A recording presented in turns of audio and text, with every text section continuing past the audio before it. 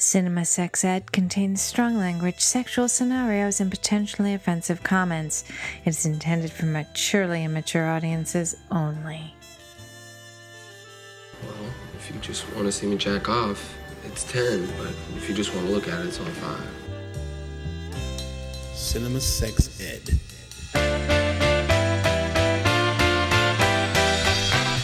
Welcome back, class. Thanks for being here. You might be wondering about a few changes we're making over here at Cinema Sex Ed. First off, we want to give a shout out to Miss Marcy, who will no longer be joining us so that she can focus on her other personal projects, but we do want to thank her for her contribution to Cinema Sex Ed in the past and wish her the best in all she's doing.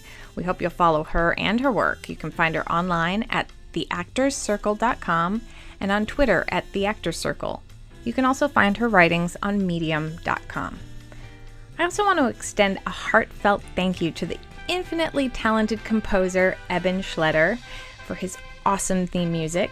You can find him on Twitter at Eben Schletter, EBANSCHLETTER, and Robert Bailey for his voiceover work. This episode we're covering Paul Thomas Anderson's 1997 classic film Boogie Nights, rated R for violence, nudity, drug use, and all that good stuff. This movie stars Mark Wahlberg, Burt Reynolds, Julianne Moore, John C. Reilly, Heather Graham, Don Cheadle, Philip Seymour Hoffman, William H. Macy, Luis Guzman, Alfred Molina, and many other recognizable faces. The music was by Michael Penn. Set in Los Angeles' San Fernando Valley from 1977 to 1983, the story follows the meteoric rise, fall, and redemption of Eddie Adams, aka Dirk Diggler, during the later years of the golden age of porn. This 2-hour, 35-minute film was made for $15 million and made $43.1 million. It was nominated for 3 Academy Awards, and Burt Reynolds took home the Golden Globe for his portrayal of adult film director Jack Horner. As of 2016, the Los Angeles-born director Paul Thomas Anderson is the only person to have won all 3 director prizes from 3 major international film festivals: Cannes, Berlin, and Venice. I'm joined by screenwriter Kyle Pennekamp for this conversation about the cultural and artistic merits, cinematic elements, and social messages on sex and love that we can take away from New Line Cinema's Boogie Nights.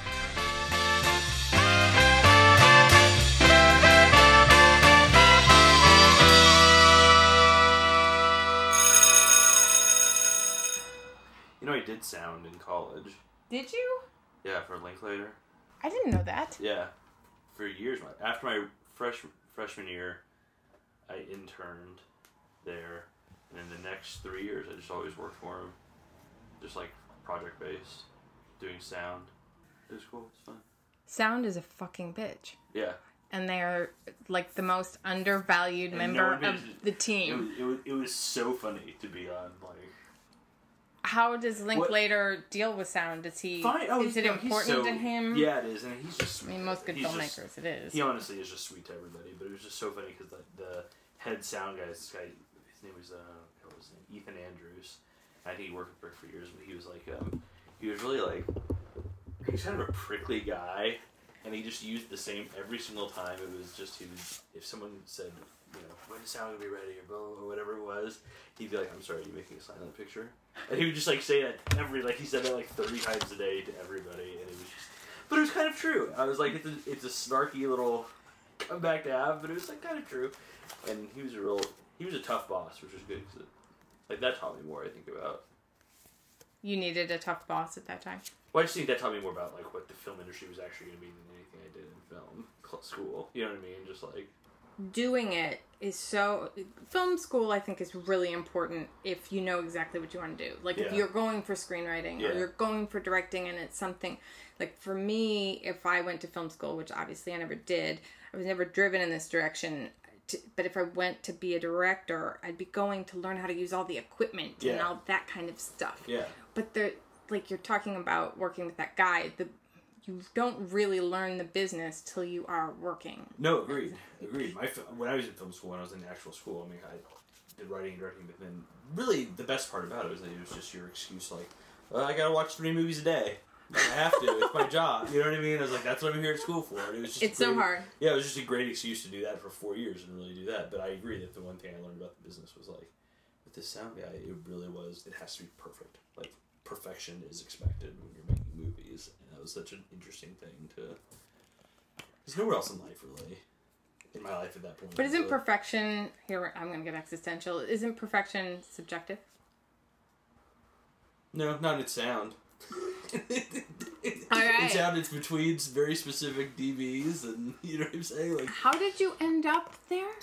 Doing the sound it was... part? I interned with him, and we got along really well, and so then he like recommended me to intern on a project he was producing, and I literally was just like a producer's assistant or intern, and then someone in the sound department, the third guy went down or got sick or something, they needed a third guy, and Rick was like, why don't you do that? And I was like, sure, I'll do whatever you say, because I'm just happy to be working for you. So I worked and did sound, and just got along with him, and just kept coming back as like the third guy in that crew. It was fun. It was an awesome thing to do during college, and they like paid after the internship. For the rest of the time, it was paid, which was nice.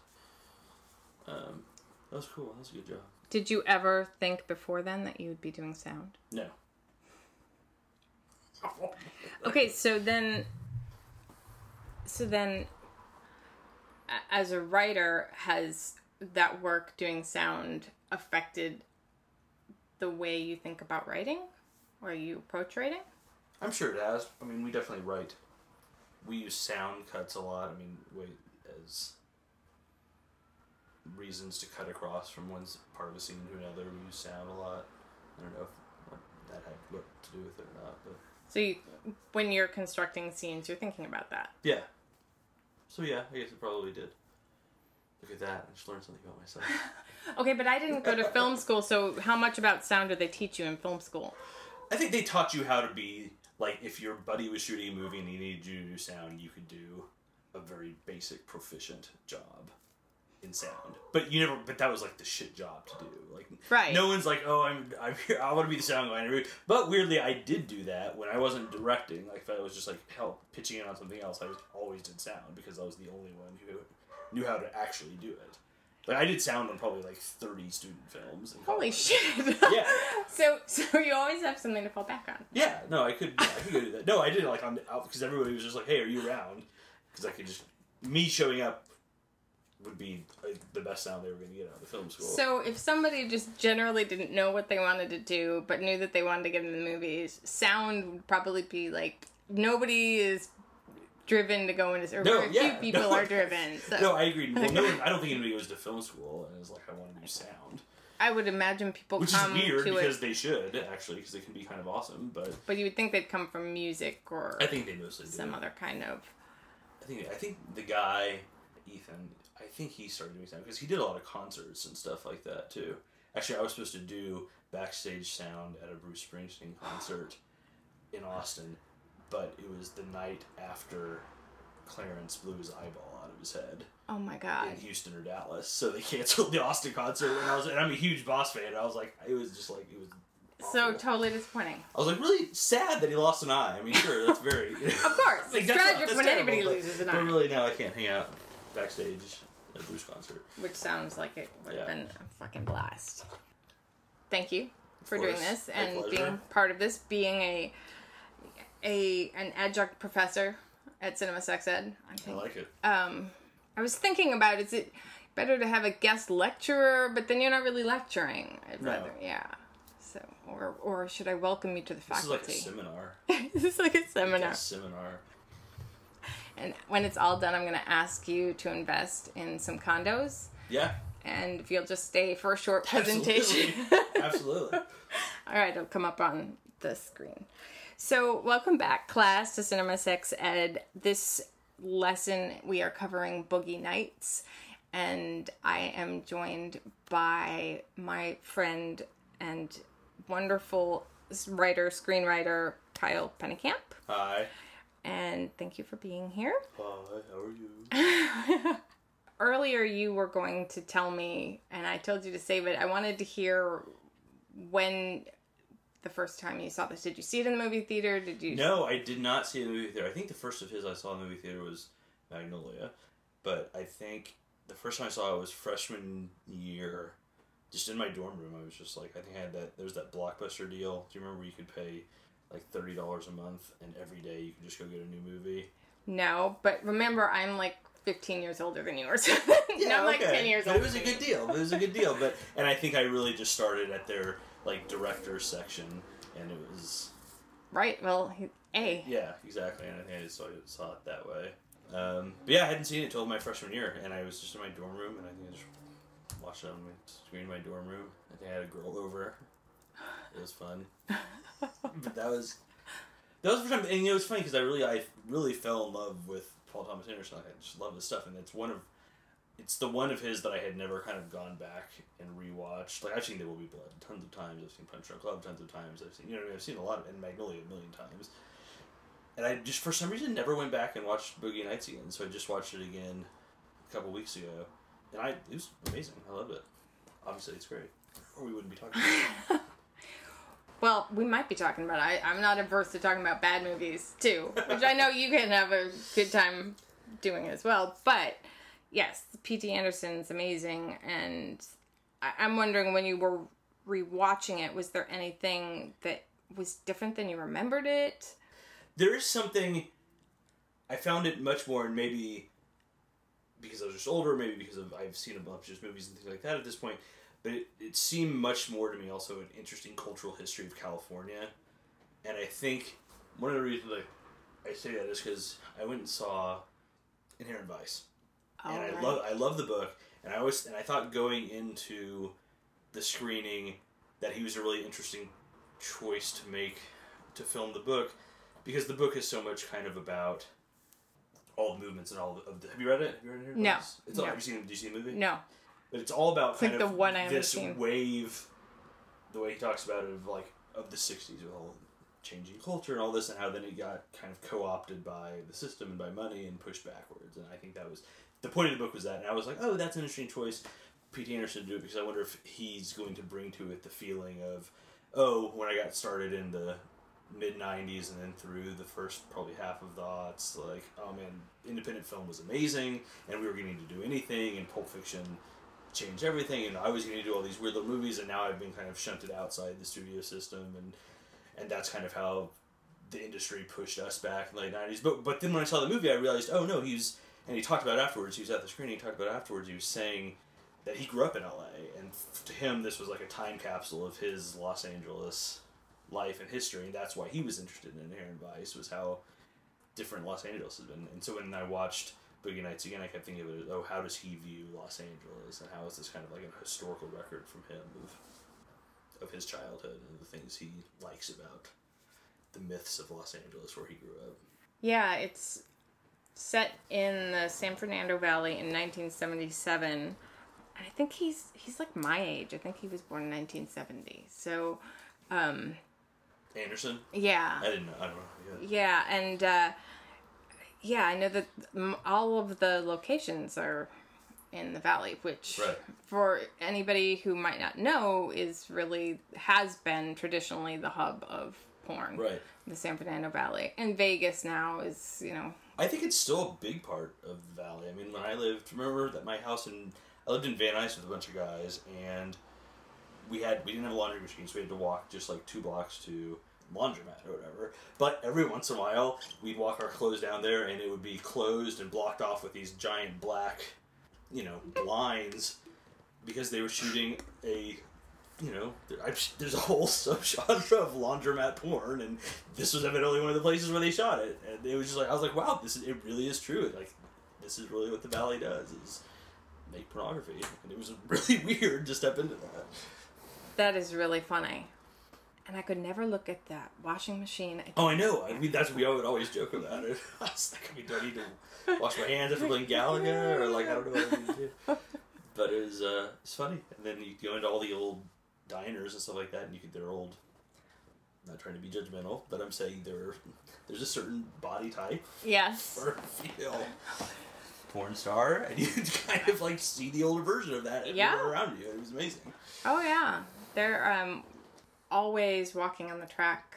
I mean, not all of them, but there are those types walking on the track. By your new place. Across there. Yeah. That's hilarious. Yeah, and I have that same thought. But at the same time, at this point in our culture, it's hard to know anybody That's true too. older. That's true it's too. but Yeah. It's more just made for a better story if I thought that about the people around me. Oh, no, it is, though. I passed Vivid on my way here. Oh, yeah. Yeah. That huge complex right across from Universal Studios. Yeah, it's the biggest porn... Is it the biggest? Production, yeah. Yeah, although it's... I don't have all the details on this, but it's not publicly traded. There are only 2 porn production studios companies. And, I don't remember. One is Spanish, which I find Wait, these are fascinating. publicly traded companies? Yeah, on the NASDAQ. There's 2 of them. And what they do is porn? Like, that is their main business, is pornography? Yeah. That is incredible. That's hilarious. Yeah. Or, okay, it's probably not. It's probably adult entertainment. No, right, but I'm saying, Right, yeah. they're not. So I found that really... Call my stockbroker. But then I wondered, and this is a totally different discussion, like, why wouldn't Vivid want to be publicly traded? But maybe it's a control thing or a money thing or, I don't know, purity.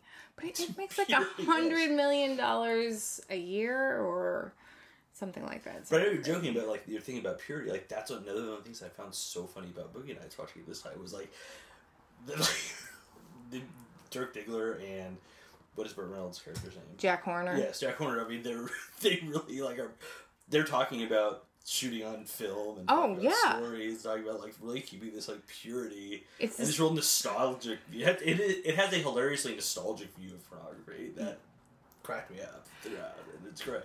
Film School Rejects had a thing where they were talking about the commentary with him. And I haven't listened to it. Yeah, I haven't either. And apparently one of the things he talks about, P.T. Anderson talks about with the... Sorry. Velcro. Fucking Velcro, man. As a sound guy, is that a good idea? No, okay. But that P.T. Anderson said he wanted to make a film about the porn industry that he would want to see, that would have everything that he would want to see in a film about the porn industry. Like, so the good stuff and the bad stuff. Right. And this was happening in 1977, was right before video really became huge. Right. And changed it. And there was this vanity, this period that they call the golden age of porn between 1969 and 1980. So let's talk about the future. Let's talk about what video means to this industry. And let's talk about how all of us, not one of us, how all of us are going to profit. 1969, Warhol made Blue Movie. And that sort of legitimized porn in this art form. And then there was... Is that I Am Curious Yellow? When did that come over? Oh, I don't know. Probably in that period of time, 70s. Because then you have, like, The Devil and Mrs. Jones, which Roger Ebert, like, loved.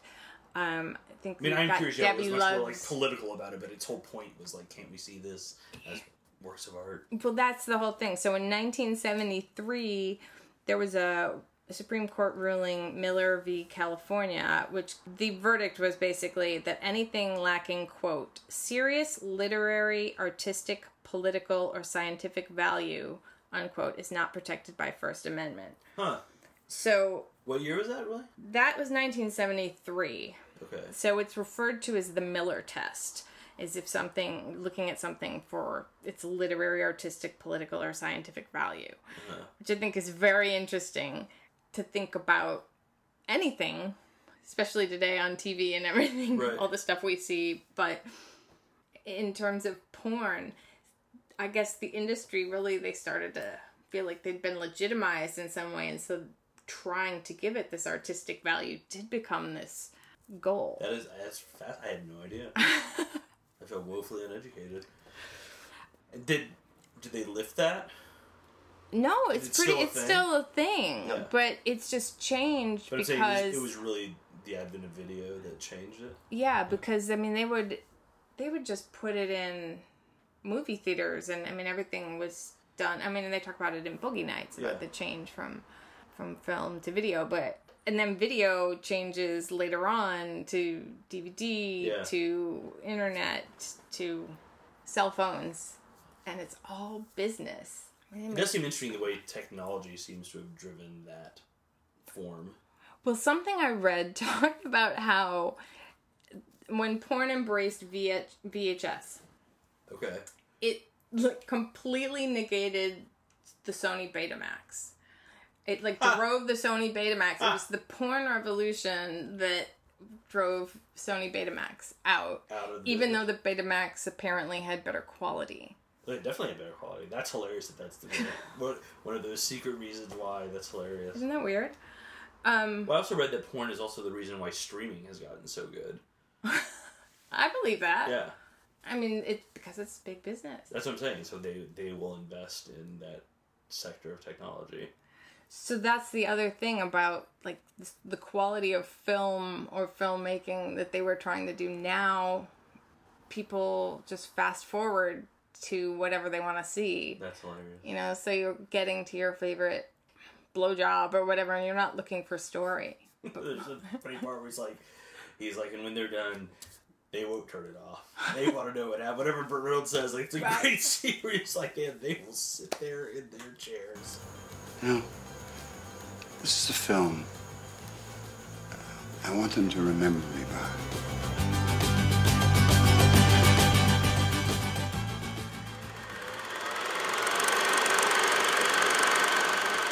And that's one of those things that I kind of love about this family of characters in this movie is that they all have these dreams that are driving them. Well, it's so funny because I would actually love to kind of, if I wasn't as lazy as I am, I would have done it right away, but is watch 42nd Street again because they're both kind of, they're almost the exact same story of the like rise and fall / backstage drama behind an entire business that was like that ruled a whole town for a time. And yeah, I'm like, wow, I never even thought about that. But I'd be fascinated to like watch to see how they both play back to back, like scene wise and things like that.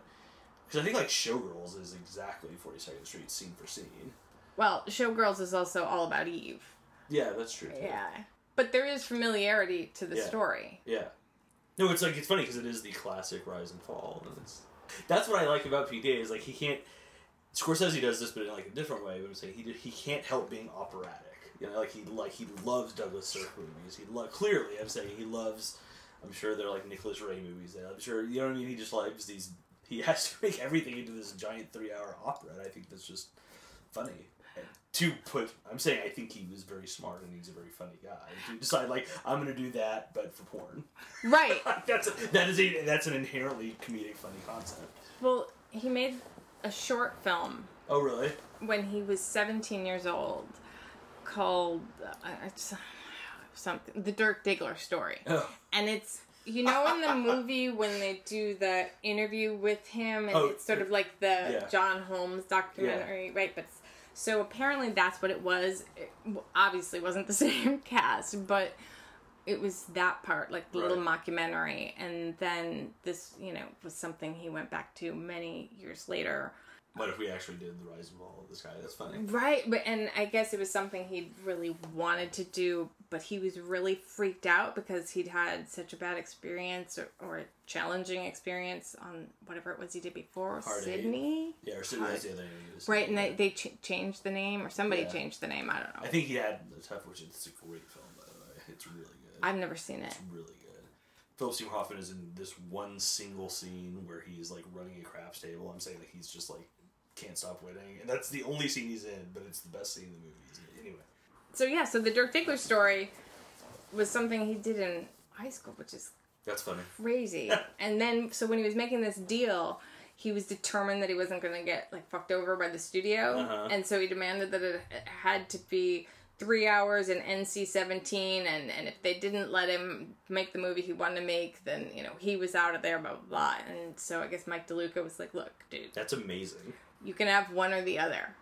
You can have NC-17 or 3 hours, but you can't have both. Right. So he said, okay, fine, I'll take rating R. I'll face it like a challenge. And then the movie ended up being under 3 hours, too. Huh. But it's funny, that the little making of the little documentary that Amber Waves does in the middle that has my new favorite shot of his, which is when it's like a close-up with a long lens of him like stepping out and like putting a knee up on a fence and like his elbow on his knee and his fist to his chin and like looking out, and then there's all like contemplative. And it's like he's looking out over this great vista, but then when they pan left, he's just looking out over the empty LA River. That's like my new favorite PTA shot. But I was also really taken by shots like that because, like I said, this time having had that experience of having him talk about Inherent Vice, and that's clearly what he was into, was the history of LA around it. I really just watched it through that lens much more this time than I was watching it through any other sort of lens, and it was fascinating just to see how he brings that to it too. Like for him, it's like you said, like what is 1969 and 1980 to him in Los Angeles? The golden age of porn, right? It's like, well, how old were you when you saw your first porn? oh god, do you remember? Yeah, but it was at a party, and someone's parents had like just left, and they like popped it in for like, I'm not even joking, 10 seconds or something with the party, and then the parents pulled back into the driveway, and so he like stopped the tape because he didn't know who it was, and it became this like great comedic scene where the parents came in and had forgotten something, and they were like just walking all around, and we were just like, just do not turn around right now. There was like frozen porn on the TV behind you, and they didn't see it, and they left. That was the first time. I don't know when I was. It was just like a party situation, but that was at like probably 16 or 17. I was late to the party. Did other people have it or watch it, or? If they did, I don't think it was really talked about. I mean, it was not. I mean, listen, I don't know. I don't know what happens with the guys. I'm thinking back. I mean, there was like jokes, but I don't think it was. I think today it's pretty prevalent and pretty everywhere. I think it's like talk of. I get the feeling that for young people today, it is a like topic of conversation that goes on all the time. Right. Whereas like it definitely was not for us. I don't think just like porn in the porn world and all that. But it's like again, that was a time like DVDs didn't really get big till after high school. I'm saying just the medium of DVDs. So it was all like people had VHS tapes or cable. Yeah, I think everybody watched the Squigglies. Right. Right. Well, I don't know. You're born what, 75? But we had these knobs, and you try to get it right in between the middle of the knob, like between two numbers. I'm making a That's gesture hilarious. here, like That's hilarious. I didn't know that. yeah. No, I think there was like so old school. The Playboy channel or whatever it was like Channel 99 or something like that. So you would turn to. I'm like something like that. I don't know. I don't have this memorized. Well, and then they had like I mean, Cinemax became anything like HBO After Hours, or there were always. There was sort of definitely the softcore things, yes. But like hardcore porn, I think the first time. Oh yeah, that was I. Oh, but even like a videotape of something. No, I'm saying like much older. I think. Yeah, and I think just because, like I said, the medium was different, and it was like. Yeah. I think honestly, like VHS tapes were really big, and they were fucking hard to hide.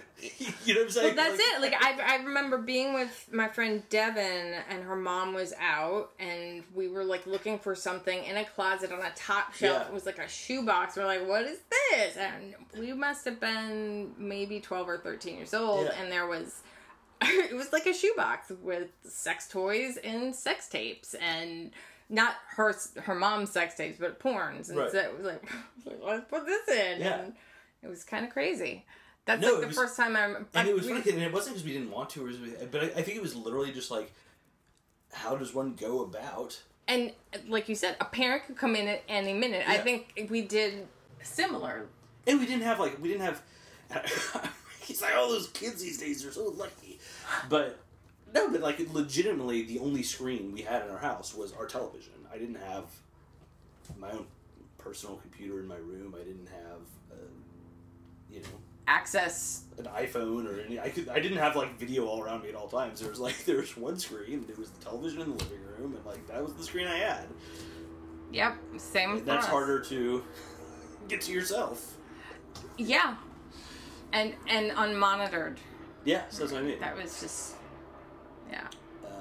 Which is just funny because I would assume kids it's a different time. Yeah, I would assume it's just like anytime they want, whenever they want.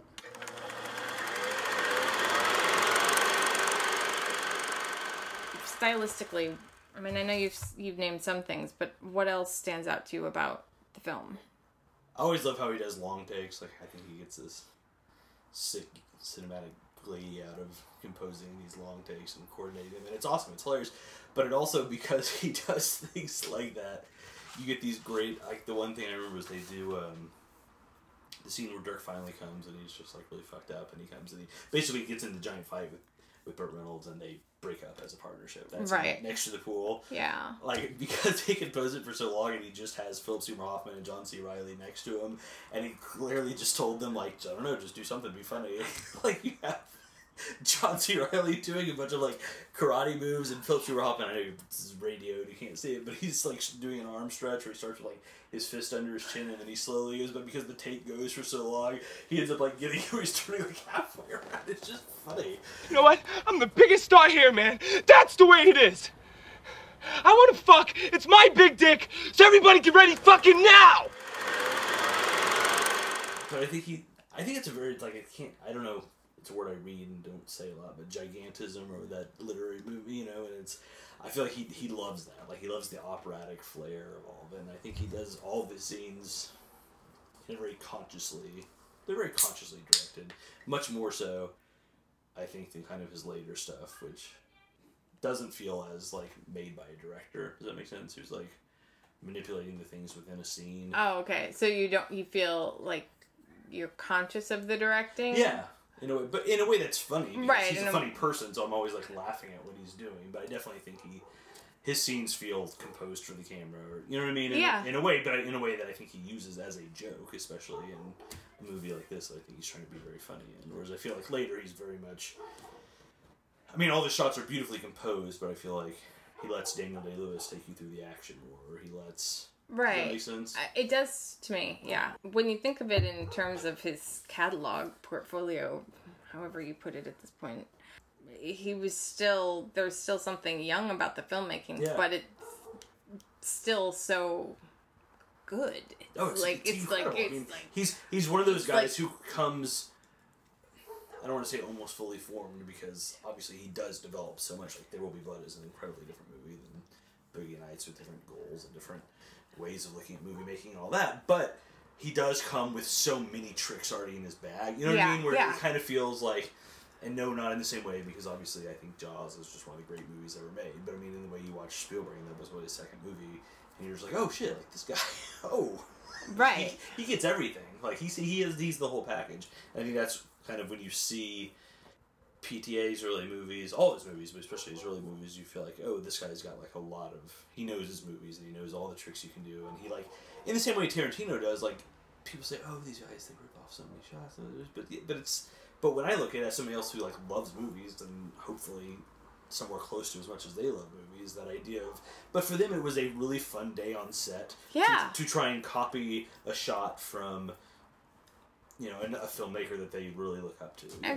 think, like, for them that was a fun way to spend a day on set, and I think that's great and infectious, and carries over into the whole, how much you love the whole movie.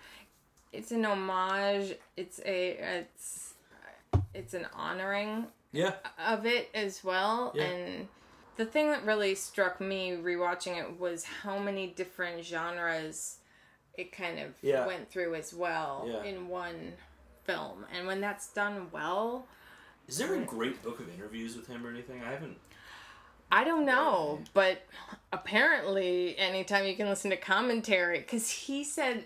I've watched the Magnolia commentary, and it is fantastic. I guess he said on the Boogie Nights soundtrack or commentary that for him, watching DVDs or discs and listening to the commentary was his film school, was a big part of it for him, and how he really learned how to make movies. So it's really important to him to give good commentary in that regard. And I agree that I remember specific commentaries I've heard that I remember certain things from, whether for funny personality reasons, or, like, I remember The Usual Suspects commentary was great and was very educational to me, like, as a senior in high school, when I was, like, wanting to go into movies. And I remember I want to say it was Ocean's 11, maybe. Steve Soderbergh did a great commentary in the room where he talked the whole time. He talked a lot about his whole concept of rhythm and release, as when you're building a movement and then you got to get the audience release. And I still remember the phrase rhythm and release and how he did it. And there are certain ones that, like, when people really when people who are very good at their job really put the time in to explain the choices they made, it's always great. I think it's so fucking cool that he has that attitude, and it's important to him because that's how he learned. Another good guy to do commentaries is Oliver Stone's commentaries are great. Not because he talks so much about the filmmaking, but because he makes movies about subjects he cares about so deeply, like the JFK assassination or whatever, that literally if you watch the JFK commentary, it's an alternate movie. Like, he just takes you through so many facts. He's like, here's what I learned. This is what this scene is based on, but here's all the stuff I learned about this scene that I couldn't put in the scene. And it's like a whole different take on the whole events. It's fascinating. He's great. Anyway, that has nothing to do with Boogie Nights, but I think it's interesting.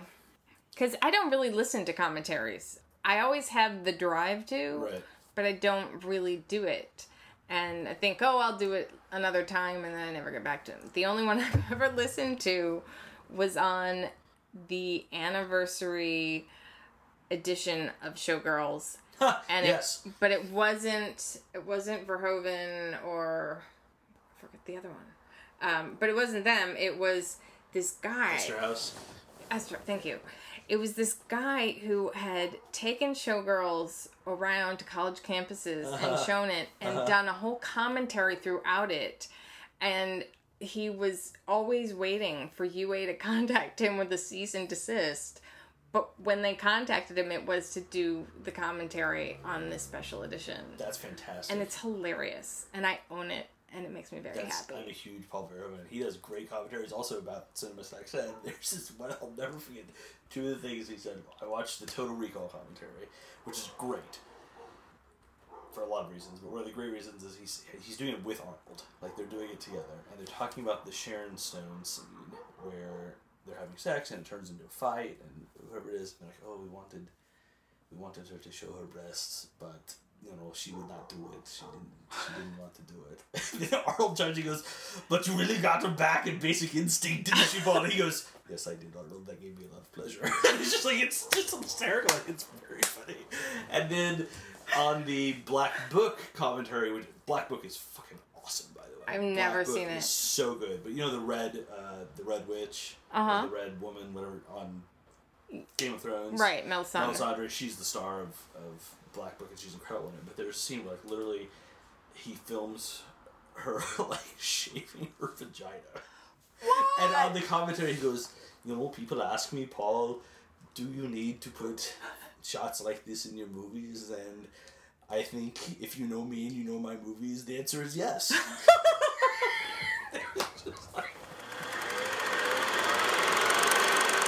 That is also something that stood out to me in this movie, was the grooming.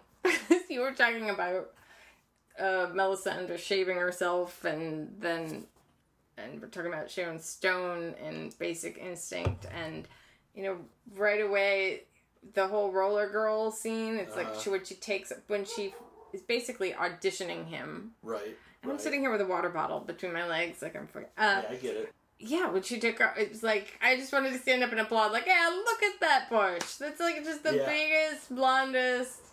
And apparently, like, they didn't even consider her for the role at first because they didn't think she'd do nudity. And her agents called up PTA and said, why aren't you considering Heather? Where was she at in her career at that point? Was that post-Swingers? That was post-Swingers. Yeah. Right. Yeah, but I don't know how far post-Swingers. Yeah. I don't know what else did she do in her early in her career. That's funny though. That's hilarious though. Yeah. And she was just like, I'm totally down. She must have been. I mean, she's probably naked more than anybody else in that film. I mean, Julianne Moore is fantastic. Apparently, he said he only had to give her direction once. I wonder if that's true. Because I think she performs very differently for different directors. Most actors do, don't you think? Yeah. So who do you think is the best actor in that cast? Well, I always love PSH. Phyllis Robin's always great. He's great. Oh my God. Scotty. Oh my God. That shot when he first sees Dirk. Yeah. And he comes in and it's the tunnel vision. Hey, Reed. Hey, Scotty J. How are ya? You know. Who's this? Eddie, this is Scotty J. He's a friend. He works on some of the films. Nice to meet you. Yeah, me too. Are you going to be working or? Maybe. Oh, probably. That's great. That's great. I was actually shocked watching it again because I don't think he did. Mark Wahlberg didn't get nominated, did he, for it? But I'm actually shocked that he didn't because it's one of those rare cases, and it is kind of like when magic happens, that like the star and the filmmaker had the exact same sense of humor about the material. Like, don't you get that feeling? Like, yeah. I really got that feeling watching it. That I was like, oh, they're both in on, like, they have figured out exactly what their shared joke is here, and it like really works for the movie in a great way. And I was really shocked that Wahlberg didn't get. He's doing fine. No one's worried about Mark Wahlberg, but I'm saying, I'm shocked that he didn't. But has he done anything that great since? I guess there was The Fighter. There was The Fighter, The Departed. The Departed. Thank you. I couldn't remember The Departed. Isn't he in We Own the Night? I love We Own the Night. Oh, I don't know. I haven't seen that. I've seen the other one. He is in The Yards. He's great in The Yards. He's great. I love Mark Wahlberg. But yeah, I like Mark Wahlberg. I'm entertained by him, but he's going the way of like De Niro, and like him as a persona now is really large. It's hard to get past that. It's like it's hard to take the Mark Wahlberg out of the performance. But I would... Yeah, but I also think that's kind of what makes him a great star. That's what stars do. It's absolutely. like Tom Hanks is always Tom Hanks. Like, absolutely. And I think Mark Wahlberg has that. I think he has a funny presence, and I like that he brings it. I think it's funny. I do too. Yeah. I'm totally... I enjoy it, but it's present. I'm just... it's one of those, I can't deny it's there. Right. But I will say... He uses it so well. He uses it so well. And in this... I remember seeing it in the movie theater. I mean, he wasn't that way. I mean, we're watching it now.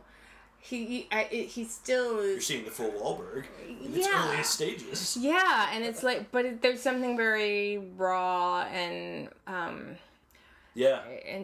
nascent, is that the word? Yeah. You know? Yeah. It is like... It's not fully formed yet. This is about to hatch him into a major movie star. He was... Was this his first... This was like his first big like movie. Besides like Fear or whatever that.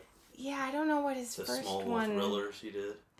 What his first one was, but yeah, I mean, he was an underwear model. He was. I mean, he had success in the modeling and the music world, right? But I don't think he was taken seriously. No one knew he had Dirk Diggler inside. Nobody knew. This is a giant cock. At the end of the movie, with the big reveal, right, which in itself is an amazing convention. It's just a great joke. Yeah. Yeah. Like we really are. We really are going to do this, where we really are going to save it till the last shot of the movie. We're going to see it. It's really funny. Yeah, it's almost like a MacGuffin. Like it's like Yeah. something you're never going to see it. No, in the most movie-ish of ways, they really play out the line. Have you said, well, that is a beautiful cock. You know what I'm saying? Just all the lines where they really do just play out the joke for as long as possible in the biggest possible ways. It's hilarious. It's really funny. Yeah, I'm looking forward to seeing you in action. Jack says you got a great big cock. Well, I don't know. I guess so. May I see it? Everybody has one special thing, Kyle. Yeah. That's what, like, I love that. Everybody has one special thing. Everybody's got one special thing, and this is my special thing.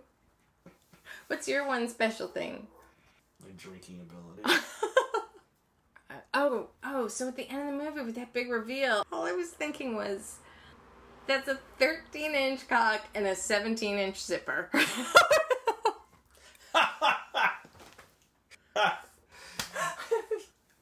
It took me half an hour to get to the cock just with the unzipping. His pants were pretty amazing throughout the movie. The costumes, God, were great.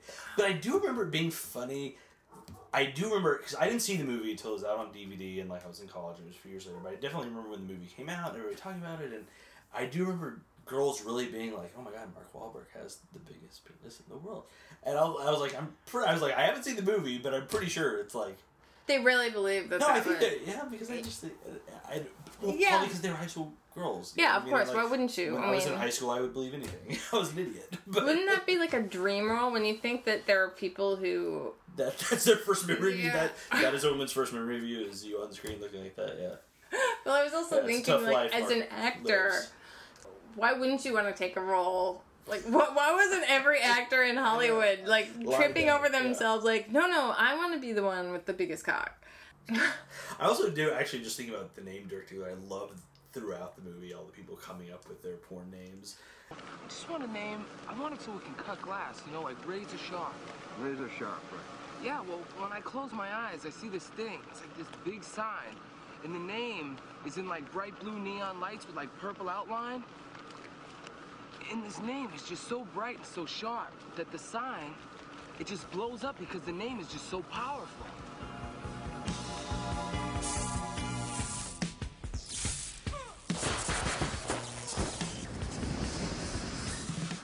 It says Dirk Diggler. I think heaven has sent you here, Dirk Diggler. I think the angels have blessed us all because of You're Dirk. Dirk Diggler. And everybody going like, "Oh, great name, great name." Yeah. That's always the reaction every time someone. What's your porn brings name? up the name. Do you have it's one? your dog and your. Or it's your first. No, it's your dog and your street. It's right? your first pet and the street you grew up on. I grew up all over. I would say, but my first street that I was born on was Maple, and my first dog pet was a dog named Alaska. And that's weird, but it'd be like Alaska Maple. Alaska Maple. I don't know. I think that. Maple. Kyle, you could have a whole lumberjack thing going on. That would work for my me. God. That would work for me.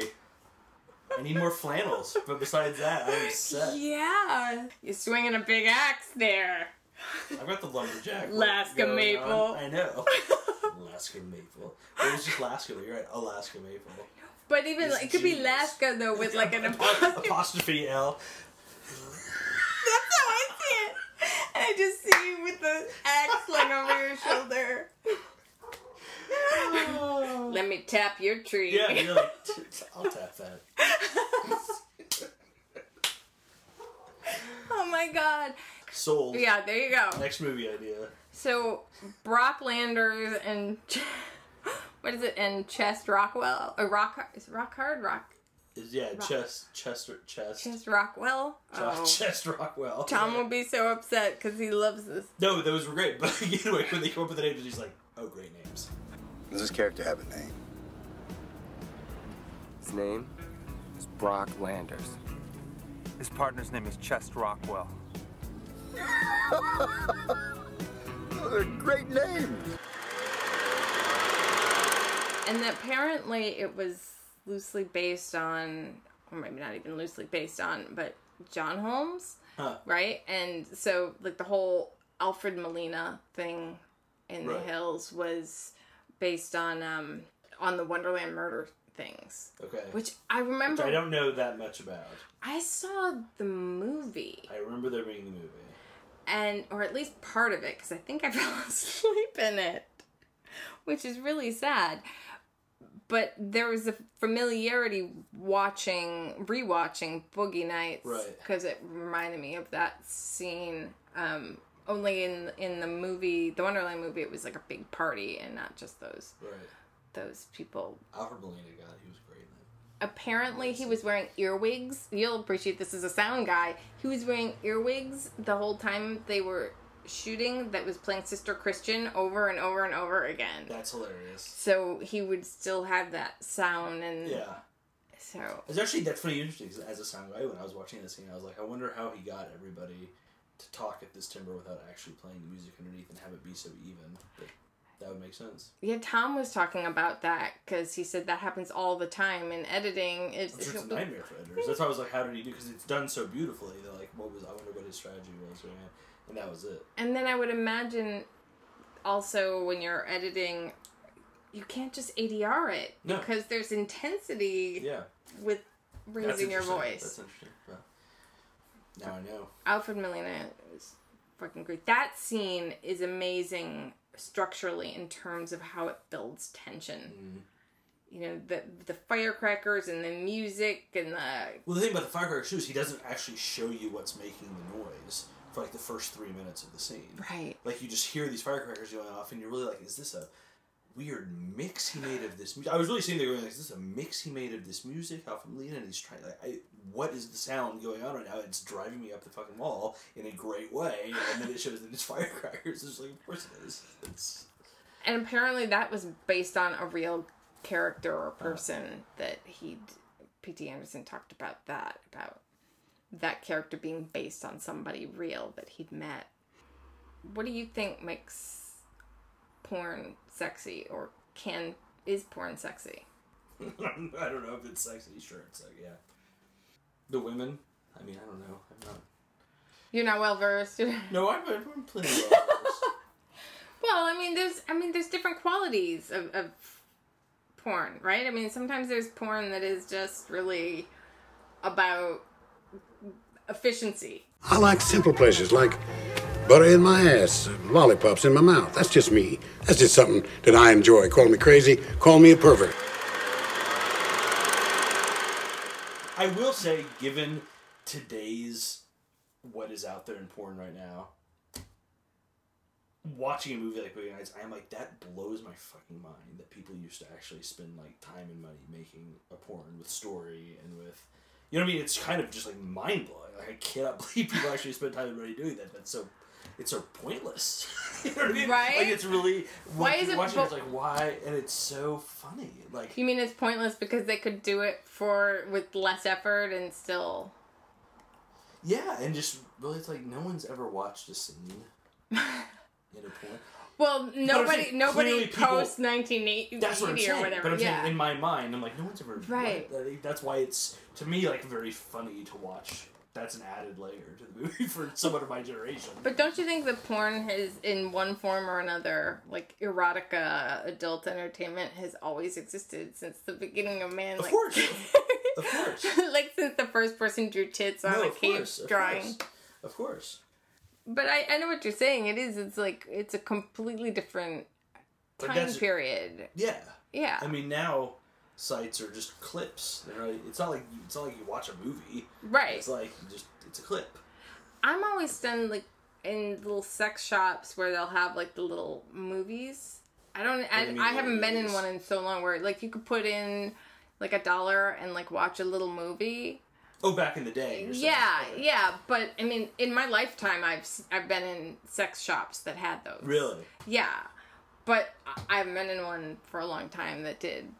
That used to be a thing, right? I mean, that's so like, no, it's mind blowing. It's so weird to think about. It is sad in a way. I don't know, but. What, that it's not that way anymore? I don't know. Well, you're thinking about like. You miss the days of yore when you had to go out and pay. To look at an 8mm image. No. In the back corners of the shopping center. Oh, those were the days. America was make America great again. They get pumped up with this huge pile of liquid. So that's what he means by that.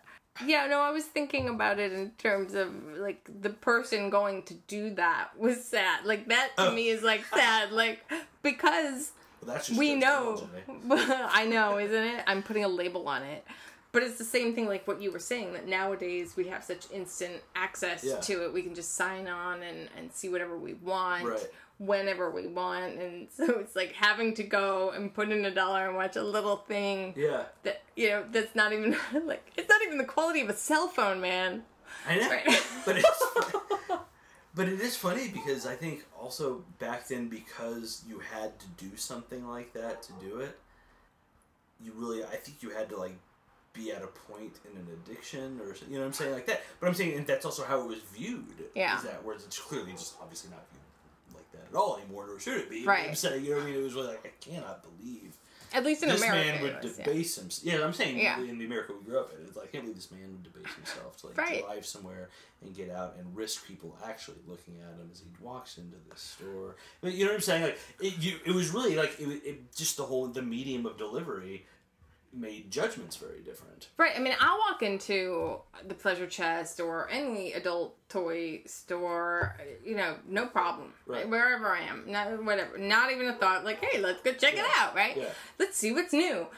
A generation ago, my mother sure as hell wouldn't have, you know, not even when she was my age. I'm saying even when I was in college, there was Vulcan Video in Austin, and then kind of right at the far end of that shopping center, I want to say it was the same shopping center, although maybe it was just a nearby shopping center, there was an adult video store.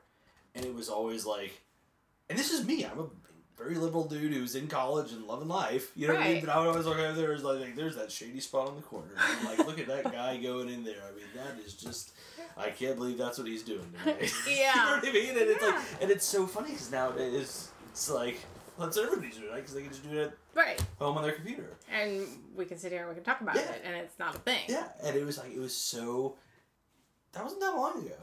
And it's amazing, man, it really has been technology that has pushed its acceptance, its societal influence. It's like, it's all just the I really believe it's just the means of delivery that has done it. Yeah, because I guess there would have been sort of magazines and stuff like that. But I think that this is just occurring to me right now as we are talking.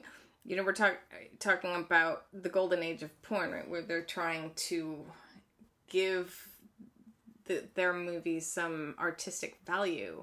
Yeah. It reminds me of Playboy being marketed as, no, I'm reading it for the articles, right? Trying to give it some artistic literary. I'm interested in how much Playboy had to spend over the years to get writers like Gore Vidal and like these really great writers to write pieces so that the average American man could use that as an excuse. Well, to buy their, you know what I mean? Yeah, even if just absolutely. Even if just as a joking excuse, like it's fascinating. And it legitimizes it in some way. Yeah. And I don't know. Or was it more that people just, it attracted those level? I mean, once you get through the initial people, then, I mean, who wouldn't want to be published? Like, fuck yeah, they published Woody Allen and Gore Vidal, and they're like, well, then it becomes something fun. Then it becomes a mark. Then it becomes and then you don't have to kind of seduce people into doing it. So there were 2 porn actresses, at least in roles in this. Nina Hartley played William H. Macy's wife. Okay. And I remember I used to have a DVD, like Nina Hartley's, I think, Guide to Oral Sex. Thank you, Nina. Yes. And the other woman is Veronica Hart. And Veronica Hart, it's funny, those are both names that I recognize, but like I don't think I picked them out. Well, to my shame. So Veronica Hart. So Nina Hartley was William H. Macy's wife. Yeah. Okay. And Veronica she was Hart. Hilarious, by the way. Yeah, she was. Very funny actress. She was great. The fuck are you doing? It look like they're doing. It's my wife. Shut up, Bill. You're embarrassing me. Yeah, little Bill, shut up. Veronica Hart was the judge in the custody case, and the custody case and Amber Wave's character is loosely based on her, apparently. You're saying Veronica Hart had a custody case? Yeah. That's yeah, and that was part of that. I mean, that must be very strange growing up the child of a porn star. I can't imagine. I mean, or trying to raise a child as a porn star, too. I mean, you're raising a child right now. Yeah, I can't imagine. I mean, how would somebody talk to their kid about that? Like, I guess you say you make movies, or... Yeah, or are they just totally open about it from the beginning because they deeply believe that what they're doing should be accepted socially and should be, you know what I mean? Like, how would they raise them? Well, that is one of those things with the Julianne Moore character that's so tragic, is there's so much sublimation. You know, she's not being allowed to parent her own kid, and so she's like parenting everybody around her, and it's quite powerful. That character is really very moving. That whole scenario and the whole family, his whole stable, Jack Horner's whole stable of actors. I mean, it really brings home like the mundane backstage aspect of the porn industry. Yeah. It's like a friend of mine once saying to me, you know, the one thing I learned about being on porn sets is never eat the dip. You know, stay away from the craft service, never eat the dip. You know, so... That's hilarious. So I think about that, you know, like the in-between takes, the Yeah. You know, I mean, obviously there's the drama and... No, he's like, oh, we gotta switch reels. In the middle of his first scene, like, that was great. Was there anybody else that you would have liked to have seen in any of those roles? I can't think of someone who wasn't amazing in it. That's true. Ricky Jay was good stunt casting. I love that scene with Ricky Jay and William H. Macy having a production conversation. Yeah, with his wife. With his wife getting gangbanged in the background on the basketball court. Little Bill. Hey, Kurt, how's it going? What's wrong with you? Oh, my fucking wife, man.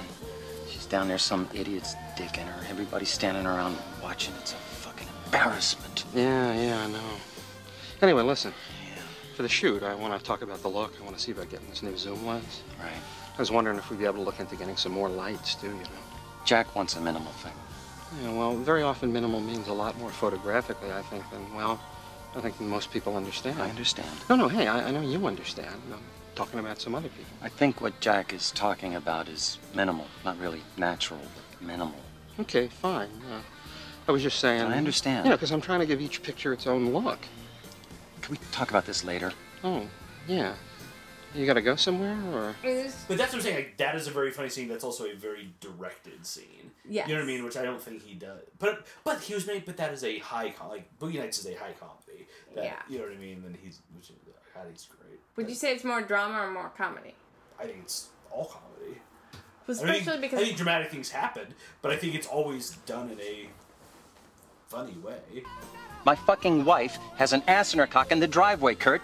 All right? I'm sorry if my thoughts are not on the photography of the film we're shooting tomorrow. Okay? Okay, no big deal. Sorry. All right?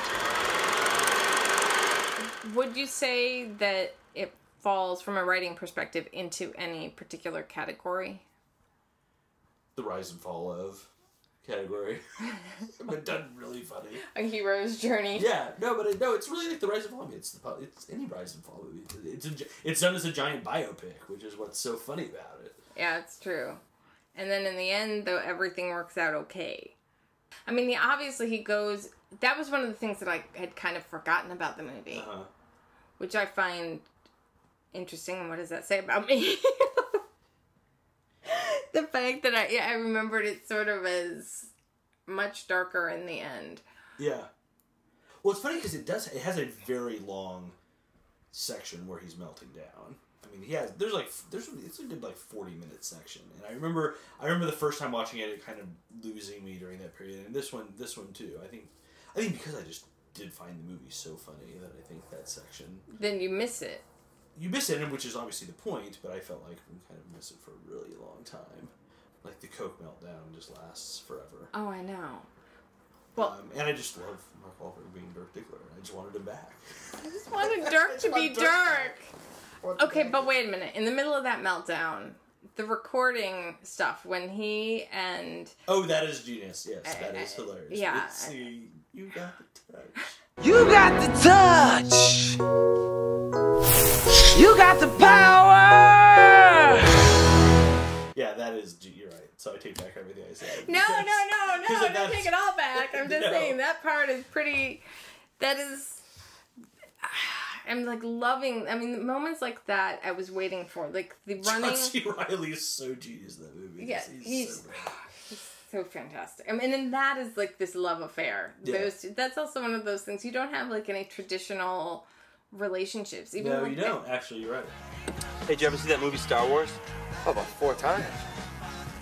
People tell me I look like Han Solo. Really?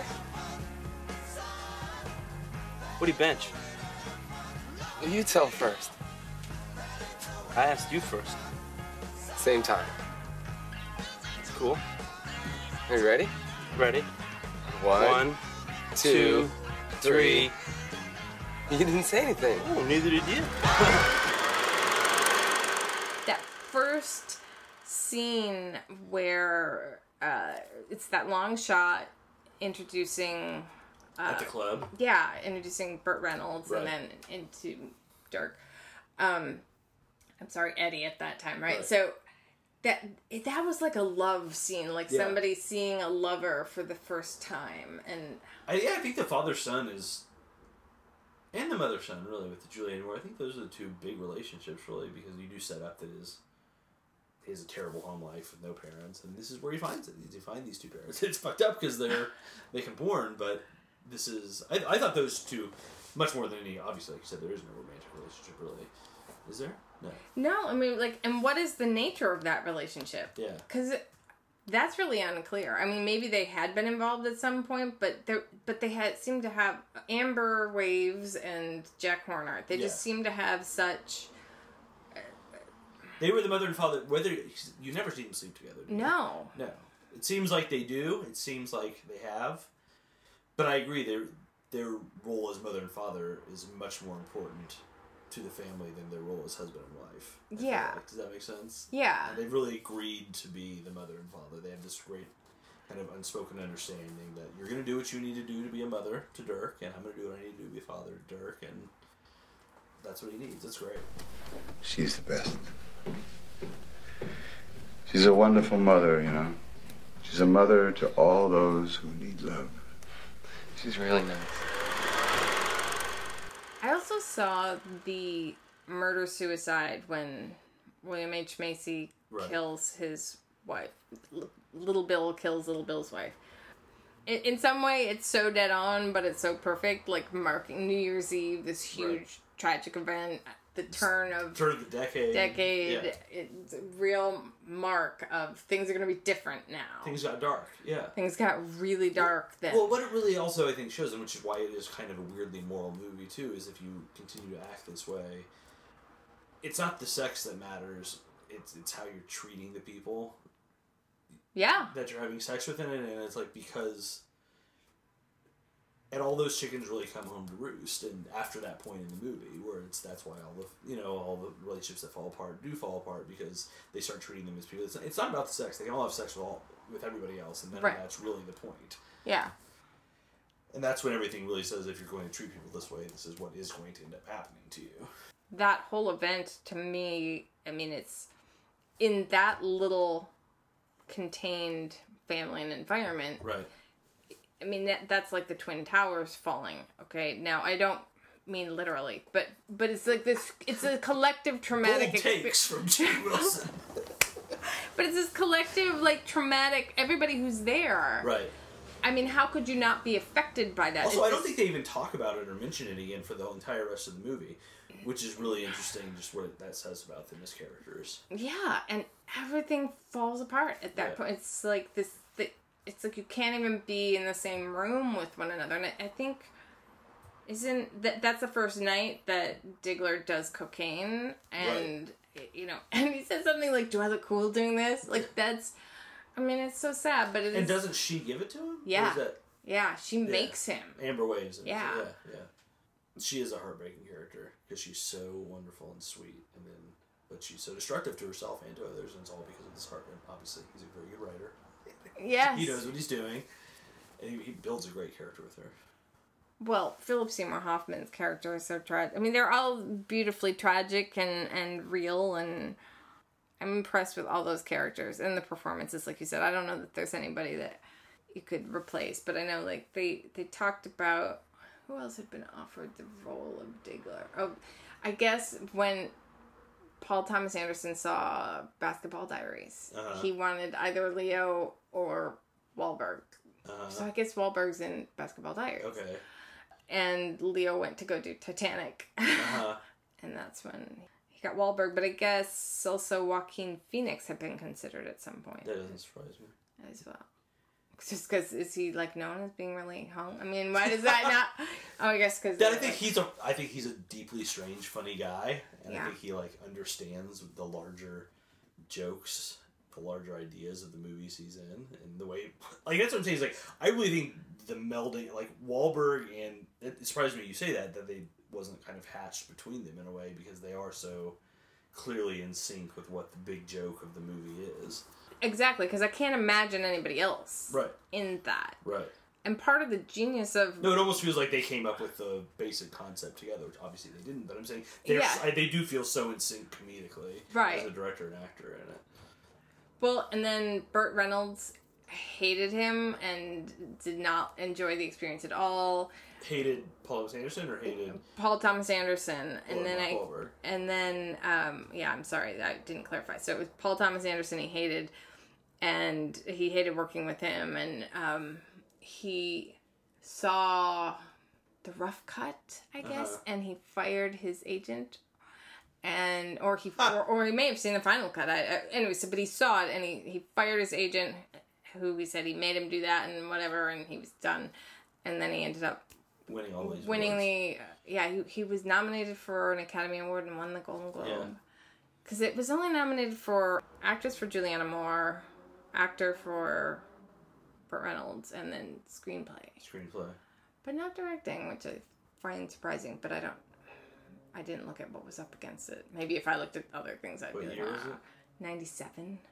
So next year will be the 20-year anniversary of it. Yeah. That's crazy. That is crazy. God, we're old. So what do you think it says about sex, this movie says about sex? Does it have anything to say about sex or not? Well, I would hope so. But I do think that part of it is like really that it starts to treat the sex as totally incidental in a way that it's much more about. It's like his relationship with Amber Waves actually doesn't change when they have sex. Not that I can remember. I mean, it's really more. It continues to be kind of mother-son, which says whatever it needs to say. But it's interesting because it does have it.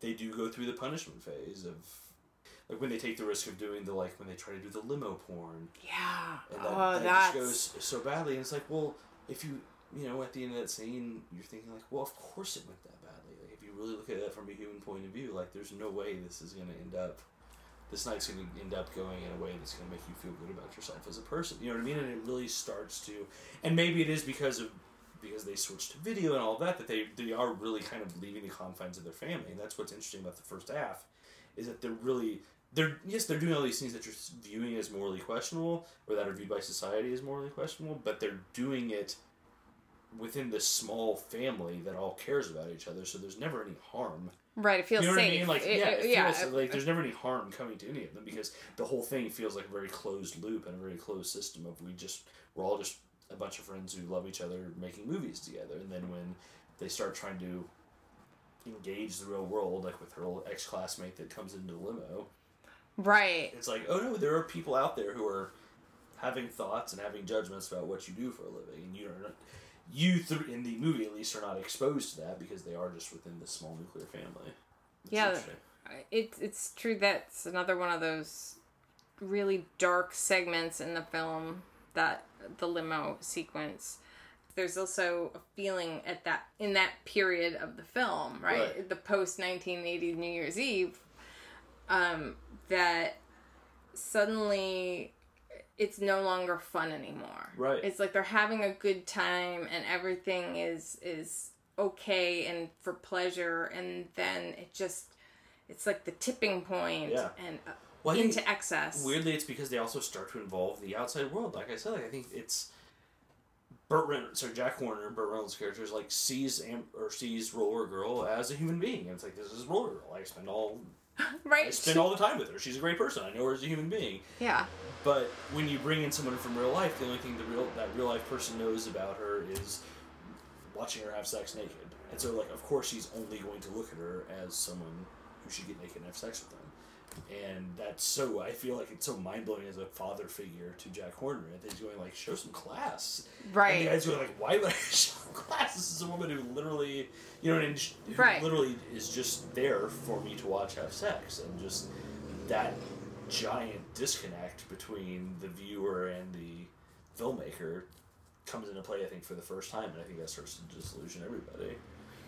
That's also what's happening a lot, or we hear about happening a lot in the world nowadays, with people having a hard time connecting for real sex because they're younger people especially, because they're growing up consuming so much pornography in these virtual worlds and these other ways that they don't know how to actually physically interact with real people, or have they have expectations that are beyond what real women and girls look like, or men look like, and even for themselves, right? I mean, or how it really goes.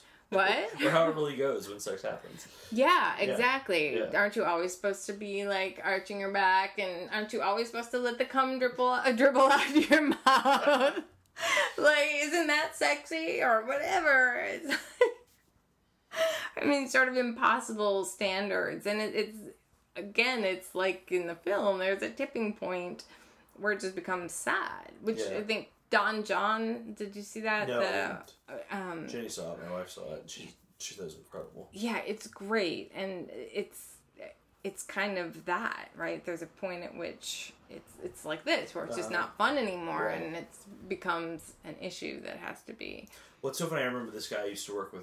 He was like, yeah, I really don't watch it because like I actually grew up here and I know people who's like, and I was like, oh, okay, come on. And he's like, no, I really like these movies. Like, it literally ruined their lives. And I'm like, oh, well, that's interesting. You know what I'm saying? Like, from a person who lived in Texas and had no connection. You know what I mean? Like, you see that, and then there's that Hot Girls Wanted. Yes. Which I have not seen. I have not seen it either. But it's supposed to be great. But it is, right? But yeah, and it's now becoming a documentary series that a friend of mine is working on, and he's just like, it's just the worst thing ever to witness what's going on, and it like takes all the fun out of it. And you're like, and once you hear enough of those things, you're also just like, right. Well, I mean, I'm not saying it's changed anything. Maybe I watch a little less frequently. But somewhere in my mind, how the sausage is made, literally. But somewhere in my mind, I am thinking about, that it's this poor girl. But yeah, it shows the cost. Eventually, it does show the cost. And even if the cost really does just come from the way you're looking, the way you as a porn star are looking at the world versus the way 99% of your people you're interacting in the world with view it, which is not something that they're involved in on a like daily, you said, basis. when they open it up to other people from outside. But what also happens is that not only are people from the outside coming in, but they are going out into the outside world, like him when he solicits, when he's trying to pick up some money by hustling. Like, that is another example of him like going out into the world. And what you're saying really strikes me, because it's like it's totally unrelated, but this is what's coming to mind, like in Game of Thrones, this idea that there's the lone wolf has difficulty, can't survive, but as a pack that can survive. And then thinking about that in terms of Boogie Nights, that the pack, when they're all together, they're thriving. Yeah.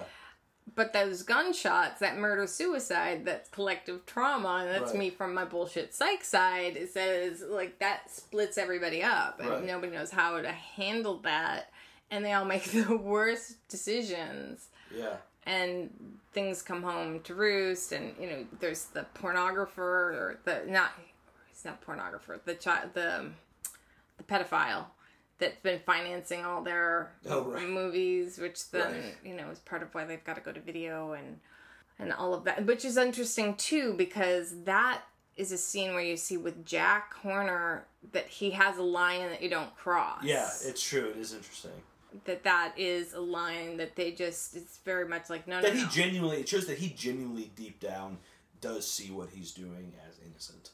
Yeah. And you know what I mean? And that he has not accepted any world where like what he's doing is actually bad. Like, he genuinely believes that what he's doing is innocent and fun and loving with the people around him. It has merit. And then and then when he hears this, you're right. It's like, no, any sane moral person draws a line there, and he's no different than that.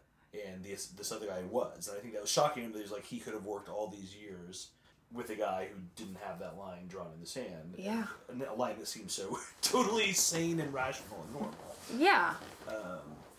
But that's, I think, also speaking to, it's the categorization, the labeling of people again, because it's like saying that it's the false bullshit belief that you can't let people who are gay be teachers because they're going to turn the kids gay, right? It's these...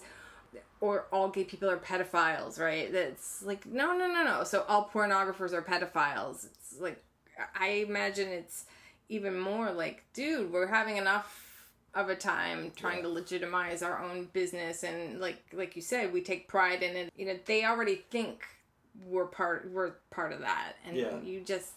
It reminds me, this is going to sound really pretentious, but in Proust, there's this character, Baron de Charles, who is like a pedophile. He's involved in a bunch of things, but they talk a lot about the idea that, at the age of 25, he got 1% off the beaten path, and then, a year later, 1 more percent, and he just made all these tiny little changes, but it got him so far away from what is the societal norm that now he doesn't even realize how far away he is from it. Yeah. And I think that's like what Jack saw when that scene happens, is like, oh, this guy got, and what that guy's excuse to himself was like, oh, come on, Jack, it's not that different than what we all do for a living here. And Jack's like, no, it's quite different. Right. And it's horrible. Right. Yeah. I think that's an amazing little scene for the character, too, that you really see that, and also, the like you said, the father part of him. That's true. It is the father part of him reacting. Like, these are all somebody's kids. And I really loved what you were saying, too, about the difficulty some people have in separating the person from the person's job. And that's putting it, I guess, really mildly. Sort of the objectification. Right. The dehumanization of the porn actor or performer or whatever you want to call them. And well, it's obviously what allows the entire industry to exist, is that depersonalization. Yeah. Because I think you don't look at them as a human being. You're like, oh, you are fulfilling one job for me, and that is, the 5 minutes I need you today. You know what I mean? That's your own, as far as I'm concerned, like, that's your slot in my life. But, like, I remember there has been, and obviously we're talking about it, when we're talking about John Holmes, there are standout people who become, like, industry standards that become sort of their own superstars in that realm. And I think about... Do you think that still happens today? I'm curious. Well, I don't know if it happens today, and I'm sad to say that, because I don't really know. I know that there are people who definitely they've got to have followings, right? But like from my generation of porn viewers, I mean, that certain names, but right. But like you said, that was a time when you had like movies where you had to have a marquee name atop the title, because you were like going to a video store and you were trying to get in and out of there. Right. And it's like, oh, I've heard of her, let's do that. So whereas now I think there's the internet, and now it's scattershot, and you can find anything you want, and you can, without any extra effort. I mean, you typing in one thing, it takes exactly as long as you typing in another. You'd have to really stand out. Yeah, and I know there's that Sasha Grey who like became the like Steven Soderbergh star. Who, okay. Who, and she was so big. She was in The Girlfriend Experience, which was a good movie, but where she played, it's not like you got her to be. She played a high-priced call girl, and so I mean, obviously I'm wrong, and obviously there are girls like Sasha Grey who stand out, but not as much to the degree, because like I remember when the Hustler store, which is now sadly closed on Santa Monica, it's closed on Sunset. It's closed? They closed it. You know what's interesting? They had great coffee in their coffee shop. They had great their coffee smoothies. Was so good, because I used to work at Mosaic, which was at 9200 Sunset, and so it was just wherever I'd go to lunch on my way home, I'd go in there and get a coffee. They were fucking great. Anyway, that's a shame. Not for the sexual reasons. It's a shame because their coffee was so good. I actually loved the Hustler store, and I love the Pleasure Chest, but I really loved the Hustler store. They had great, like you said, they had great... like, their little cafe was really good. And books. They had a great selection of, like, books. And they weren't all, adult and erotica. They were definitely adult subject matter, but it was very interesting. And so do you know, finish your Hustler story. Oh, so what, all I was going to say was I remember outside of it, they had done, like a Grauman's Chinese thing where they had porn stars... fingerprints, handprints, and footprints in cement, and or tits or whatever. Say boot would be. Yeah, and I don't know if those are still there or not on the pavement. What is that? That's a shame. I don't know what it's that's been crazy changed into. Actually, yeah, that's kind of a God. That's where I got my first Hitachi magic wand. Yeah, the lesbian power tool. Married men with kids don't get down to Sunset Strip too often these days. I'm so depressed to know that happened in my absence. You really, well, that's sad. I always look at it though, like, I'm glad I had those experiences. I don't need them anymore. So, Have you ever been into any circus of books here Yes. in LA? Okay, so when I love used bookstores. Like, that's my favorite place in the world. And so my mom came out here on a trip one time when I first moved out here and was like, oh, how's my son's life in Los Angeles? How's it going? I hope it's not too degenerate. Basically, I'm sure that was like the point of her trip. And, and so we're driving. I think it was this one right here in Silver Lake, actually. We were driving by and I was like, oh, there's a used bookstore. Let's just go in. And it's something my family enjoys doing, is going to bookstores together because we're dorks. And we walked in. So do mine. But we walked in and it was like, oh yeah, there's a bookshelf of books. A bookshelf of books, like Huckleberry Finn, all the classes that you have to have in order to qualify as a bookstore, but it's really just a sex store. And and I just didn't know. It is the creepiest circus, yeah. It's weird though, right? It's weird. Not like a nice it's store. Because I've been in the Putterfest. And it's no, that's nice. I mean, we've all been in the Hustler stores going in biggest or the last bookstore. Yeah. The last bookstore in Los Angeles. Yeah. I mean, I love used bookstores. But I'm saying I've also been in nice sex stores, like the Treasure Chest or Hustler, which are definitely not. They're just nice stores, right? Whatever you say, but you are. But circus books are they make you feel comfortable. Yeah, totally. But the Circus of Books does. You do believe that there's possibly a clown jerking off. There's. I don't like places that have beaded doors to rooms. Beaded curtains instead of doors to go to different rooms. Makes that also, noise. when I'm looking at their front room, and I'm like, based on the things that you have out here for public display, what in God's name are you hiding behind these beaded curtains? That's what I'm saying. It was is there a clown? Like you said, it's. Well, it's like the dark net before there was a dark net. Yeah. I mean, it's like the most fetishy, weirdest. Yeah, it was. No, I was darkest stuff. I was like, all right, well, let's. Beyond the beaded curtain. I think this is what we're looking for. Yeah, they're Beyond the Beaded Curtain. That'd be like a great name Beyond for a like a Ballad of the Dolls style. Yeah. I was friends with John Frankenheimer. So I knew John Frankenheimer, and he was friends with Ron Jeremy. Was he really? And that makes me happy. Yeah, and he tried to put Ron Jeremy in all of his. Did Ron Jeremy have tea? Wasn't John Frankenheimer a big tea guy? Maybe. I thought I heard all these stories. But I like this idea of I'm just picturing Frankenheimer having tea with. I thought I had read these stories, and I could totally be making this up because I just want to believe it. But some stories about in the middle of filming great action scenes, it's it's 3:00, it's tea time, and it's I need to take a little break. I cannot confirm that. I do not know that of him. I do know that there was a time in his life when he was an alcoholic, and so then he was sober. Maybe there was tea, or maybe tea time was after he got sober, right? Maybe that was part of it. I like to believe the former. But yeah, so they were friends, and he'd try to put Ron Jeremy in all of his films. And so when he was doing Ronin, he was getting Ron Jeremy, and I was working for Mancuso at the time, so he was getting Ron Jeremy's little cameo in it. And a friend of mine, all of her adult life or porn watching life, had been fascinated by Ron Jeremy, and she was a very active and open young lady who was about to hit the 100 mark, and she wanted him to be her 100. That's incredible. So I introduced them, and we made that happen. And at that That's time, phenomenal. yeah. For so many reasons.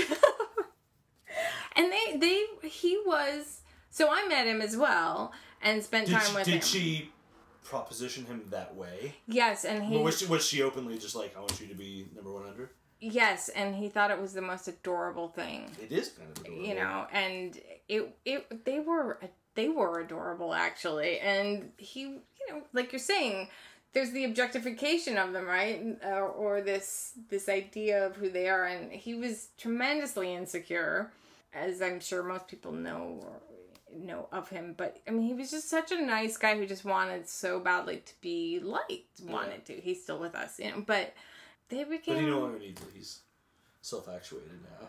Oh, is he? He no longer needs to just feel loved. Yeah, he's, So I went to dinner with him and with other people in the industry who I didn't know. It was just all of us hanging out and having dinner. It's just their world, and they had to be kind of insular for the same reasons that you're talking about. But yeah. I have a Ron Jeremy story. I was at, I want to say it was the San Antonio airport, maybe it was DFW, and they'd oversold the flight. Either they'd oversold it or whatever, but one of the names on the thing was R. Jeremy on the wait list. And I was like, our Jeremy, like Ron Jeremy. And then like actually he was there, and he was like, and somebody literally, and they did the whole thing where it was like, we've oversold the flight. If you want to go, we'll give you free tickets, about $500 voucher, whatever. And someone saw Ron Jeremy and was like, I will give up my ticket if it goes to Ron Jeremy. And they said okay, and like they did it, and the guy and Ron Jeremy was really sweet, like signed an autograph, was like, thank you so much, but it was just like, I was like, wow. I was like, I'm boarding past A32, and Ron Jeremy is standby. And it was great. But it was fascinating. I mean, but it was also genuinely weird because you do celebrities. They're just like us. Exactly. Because he does occupy like a slot in your life, which is like this weird thing. This weird legend of a 13-inch cock or whatever it is. And it's like, but that's what's so funny is like to me when I was growing up, I didn't even know the details because like he was like he's pretty old at this point, right? Yeah. I'm saying he was definitely like he was a legend 60s. Of like the generation before mine. Oh, absolutely. You know what I mean? So right. It's like. To me, oh yeah, he's like, a legend of my generation, and I'm a generation. I just think it's fucking great. This like overweight balding guy. Oh yeah, the hedgehog. I mean, that's how he's known. Yeah, that's hilarious. And he would have little stuffed hedgehogs that he would give people. He kind of shatters any stereotype of what you physically need to look like. And he was like a kindergarten teacher. He was wearing like sweats and a black t-shirt. Oh yeah. Like no, he's not. He's not a stylish guy. He's much more comfortable wearing nothing. Yeah. Right? But he's definitely a character. It's interesting that nobody's ever... I guess they made a documentary about him, but... How did Frankenheimer meet him? Because he was John Frankenheimer and he said, I want to meet Ron Jeremy? Yeah, I don't know. I know I knew back in the day, but this was the early aughts, I guess. Probably maybe 99, 2000. So.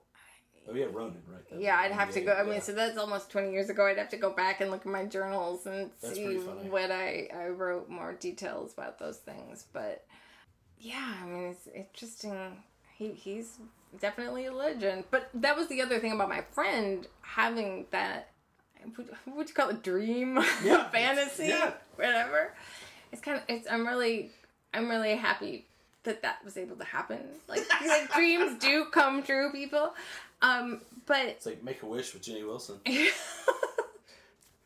Yeah, right. So right into us now. So one of the things she loved about him was that he has this reputation of being this. Did they actually have a relationship? They kind of did. I wouldn't say they were exclusive or anything, right? Obviously. With Ron, just assumed. Yeah, I mean they were. She wasn't into having a relationship, but there was a point at which they became friendly. It was not just a thing. It was not just a one-night event. Right. Okay. They stayed in contact after that, and I'm not really in frequent contact with her, so I don't know whether or not whether or not they still are. But she's married now, and it's a whole other lifetime for all of us. Right. Who knows what he's doing. That is incredible. But he had a reputation of being just really respectful to women and really nice and took care of, back to what we were talking about with Boogie Nights, that caring and that women really felt safe with him. He can fuck hard or he can fuck really gently. He's the best.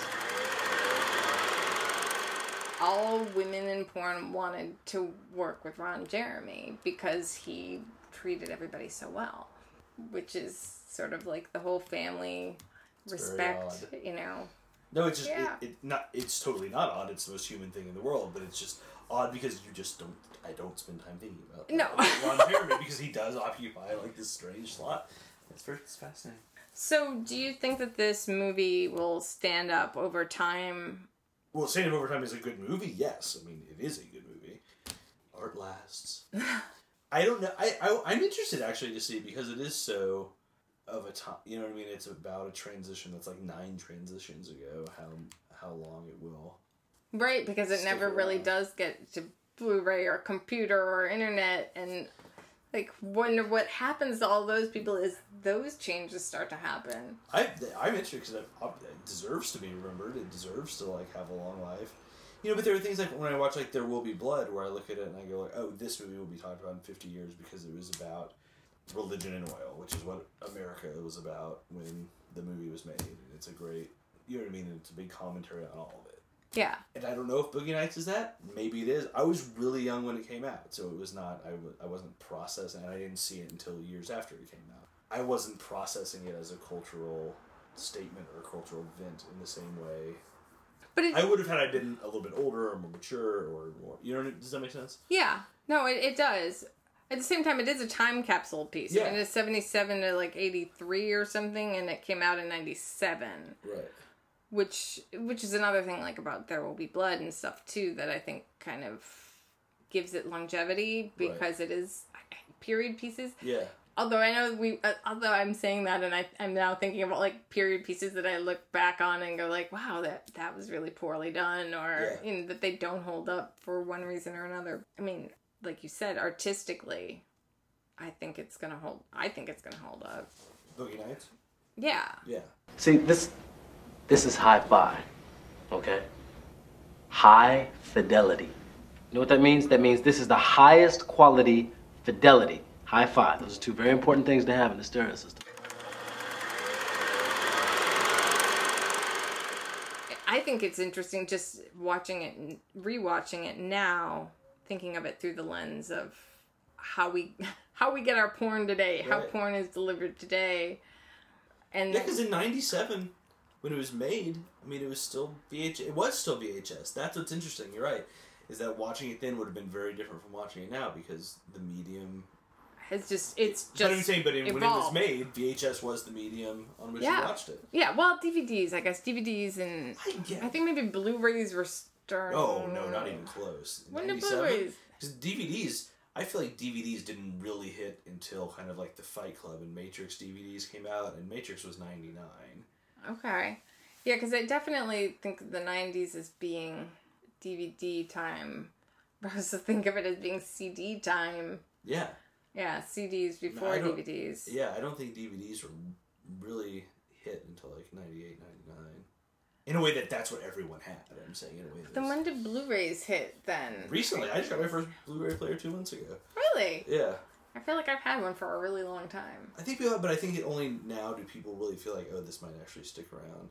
Which it won't, because streaming is going to be everything, but that's another conversation. No, that's... But Blu-ray is fucking awesome. But for a long time I held out because I was like, I just don't know if this is going to stick. And I'm cheap. And the combination of those two factors really kept me out of the store. Well, it really depends on, to me, what I'm looking for. Right. And nowadays, where I would have bought a DVD or a Blu-ray, I will just stream it. Yeah. Or I'll rent it on Amazon Prime HD. No, I think, now for me to, like I just bought Blow Up on Blu-ray. I haven't watched it yet, but because it's, like, has good commentaries. Like, it's an event to, like, you know, it's like, I really got Blu-ray because the 25th anniversary of JFK was only available on Blu-ray. Yeah, I'm going to have to borrow that to listen to the commentary. Because I know that movie well enough that I could sit down and listen to it with the commentary. Yeah. I feel like with a movie like Boogie Nights... I need to watch commentary on Boogie Nights now. Yeah, I don't have a Blu-ray of it. We just streamed it. Right. But had I had that, I wouldn't have listened to it because it's 3 hours. Yeah. There's so much content. So I also want to thank you for rewatching it. And it was a blast. I love having good reasons to watch good movies. But it is funny because it is so long. But it's really one of those movies, you can delve deep into it. I feel like the only time I watch commentaries are now, or when I watch a movie and I'm like, all right, I'm going to devote the next 4 days to just kind of be obsessed with this movie. Yeah. You know what I mean? And just, like, watch every commentary about it, read every article about it, really just, like... Well, that's part of your work. Yeah. That's part of you working. Yeah, but I think Boogie Nights is definitely worthy of going down a rabbit hole. Yeah, absolutely. And I hope the people will come back to it. I mean, I can't imagine they won't, because P.T. Anderson has such a wide scope of work and will continue, hopefully, to be doing that. And I mean, I imagine he's already taught in film schools and... Oh, you have to do... That's a long... What do you think? You're right, man. God, we're old. Like, that was 20 years ago, almost. Boogie Nights. And he started even... Hard 8 was a few years before that. Like, he's been making movies for a long time, which is funny, because I always think of him as part of the For me, he'll always be the young generation of filmmakers because he's just one generation ahead of me. Who else do you categorize him with?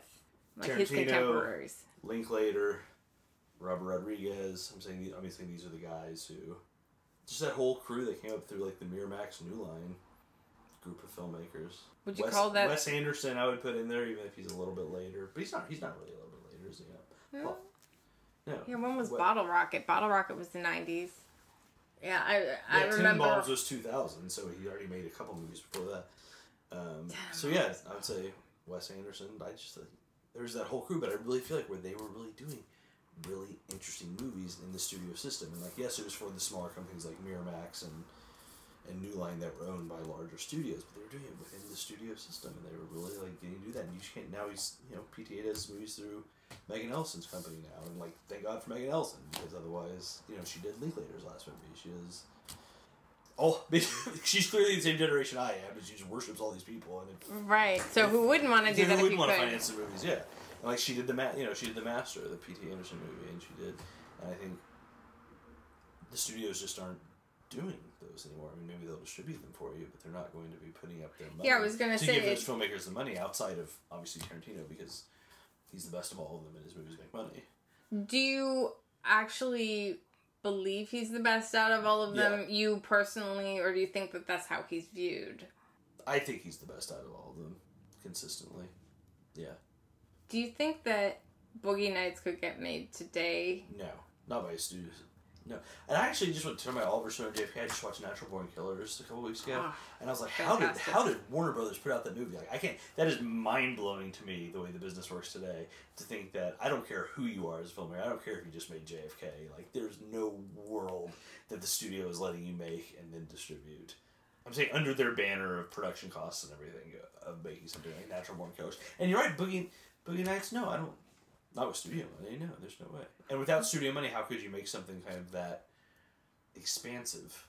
Does that make sense? I mean, it's a very expansive movie that like had to have a large shooting schedule. And absolutely, and the cast. That's what I'm saying. Like, because even the people in the cast, okay, maybe they weren't as big as they are now, but they were still all very recognizable. They were names, yeah. And they were people that... No, I don't think it get made today, but I don't think most movies from that time period would get made today. What's the change that would have stopped it? Would stop a movie like that? Like, or what was the shift? Do you know? Is there anything that stands out to you, or giant corporations owning studios now? And it makes sense. And then, and to make a dent in their quarterly report, you got to make a movie that's going to make $1 billion. I mean, if your boss is... True, if you don't have a $100 million opening weekend. Yeah, if you're the studio head and your boss is head of a massive corporation, and that's who you're trying to make an impression with, like, I get it. You know what I mean? Like, I get it. And that's how it is. And I think that's one of the reasons is, like, there's no world where Boogie Nights makes the amount of money that matters. So if Jack Horner's dream is to make that film, what is your dream? To live Jack Horner's life. To be Jack Horner, porn director. I love how... But is he really the director in it, or was William H. Macy the director? No, William H. Macy was the first AD. He was the first AD. Yeah. But it's just, there's just no directing going on. There's so genius about it. Oh, it's terrible. But it's like they're looking at footage at one point. Or is he perfect? Right. It's a fine line between genius and crap. He doesn't need to be felt as a director. He lets the actors tell the story. There's no fancy camera moves. He's Ozu. He's Ozu, the porn director. Oh my god. He's genius. We're going to make film history. Not here on videotape. That's it. I think that's it.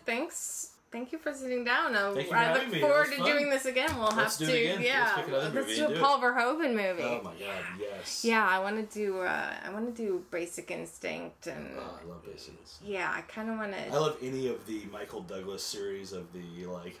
I'm a horrible... Yes. His character is like, I'm a horrible person who's done a ton of horrible things in my life, but I didn't do a terrible thing this time, and fuck you for implying I did.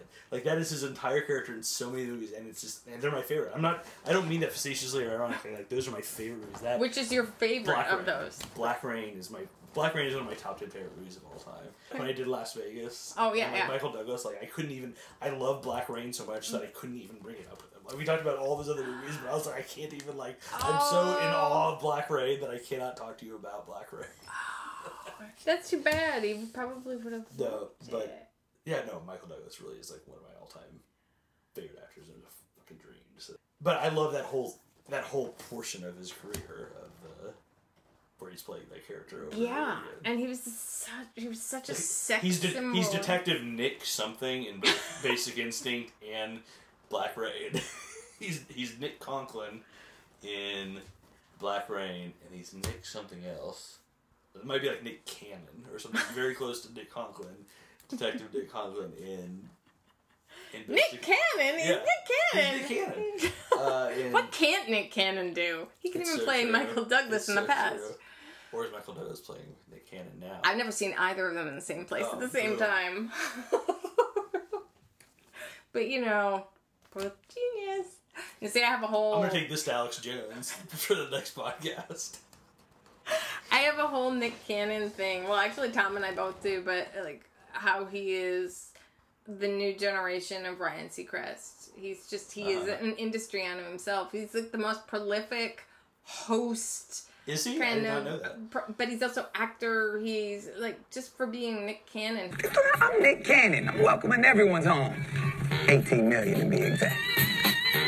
He's so good I know at being people. Nick It's Cannon. so funny because I feel like Ryan Seacrest has developed from the person that people were kind of like, oh, Ryan Seacrest, he's so cheesy, to like, or maybe this is just me because I work here or something, but I mean, like, I'm like, no, he's not. Like, he's literally the hardest working man in show business. I have so much respect for him. I can't believe what he does. Like, it is amazing the energy he has and like the professionalism. I've never seen him screw up. Like, he is a straight professional at every single thing he does. I mean, he does. And he still has that radio show in the mornings here every morning. It's like 5 a.m. or But something. I'm like, what are you doing? I really want to say to him, like, what are you doing awake at 5 a.m. on a radio show? You're Ryan Seacrest.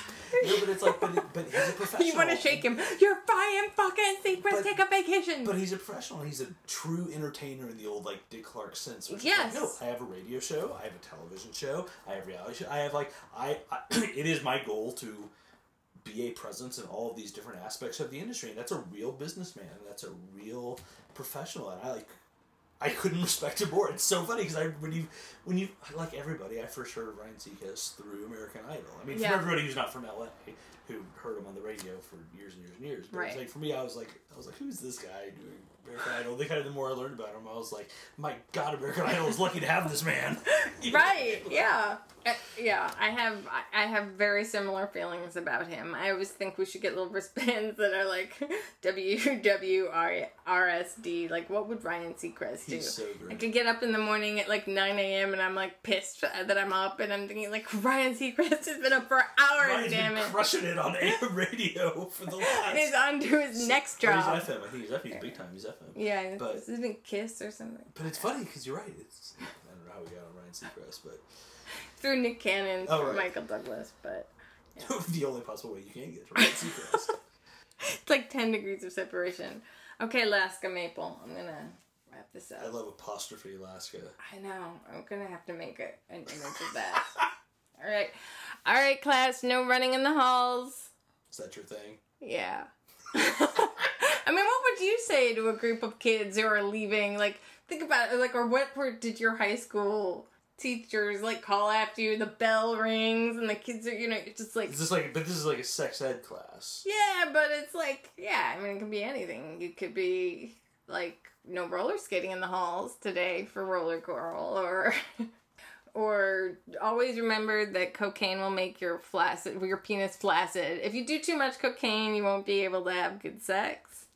Your porn career is over. I love the idea of my high school teacher screaming that after her kids every single day as they leave class. Remember, kids, cocaine makes your penis flaccid. And by the end of the school year, they're all like mouthing it along with her. Cocaine causes impotence. Yeah, we know. Oh my God, is that Miss Wilson with her fucking cocaine flaccid? But in a way, there's something about that like Boogie Nights does. It's like it's making it mundane. It's like, desensitization in a way that I'm okay with. Because it's making the people real. Yeah.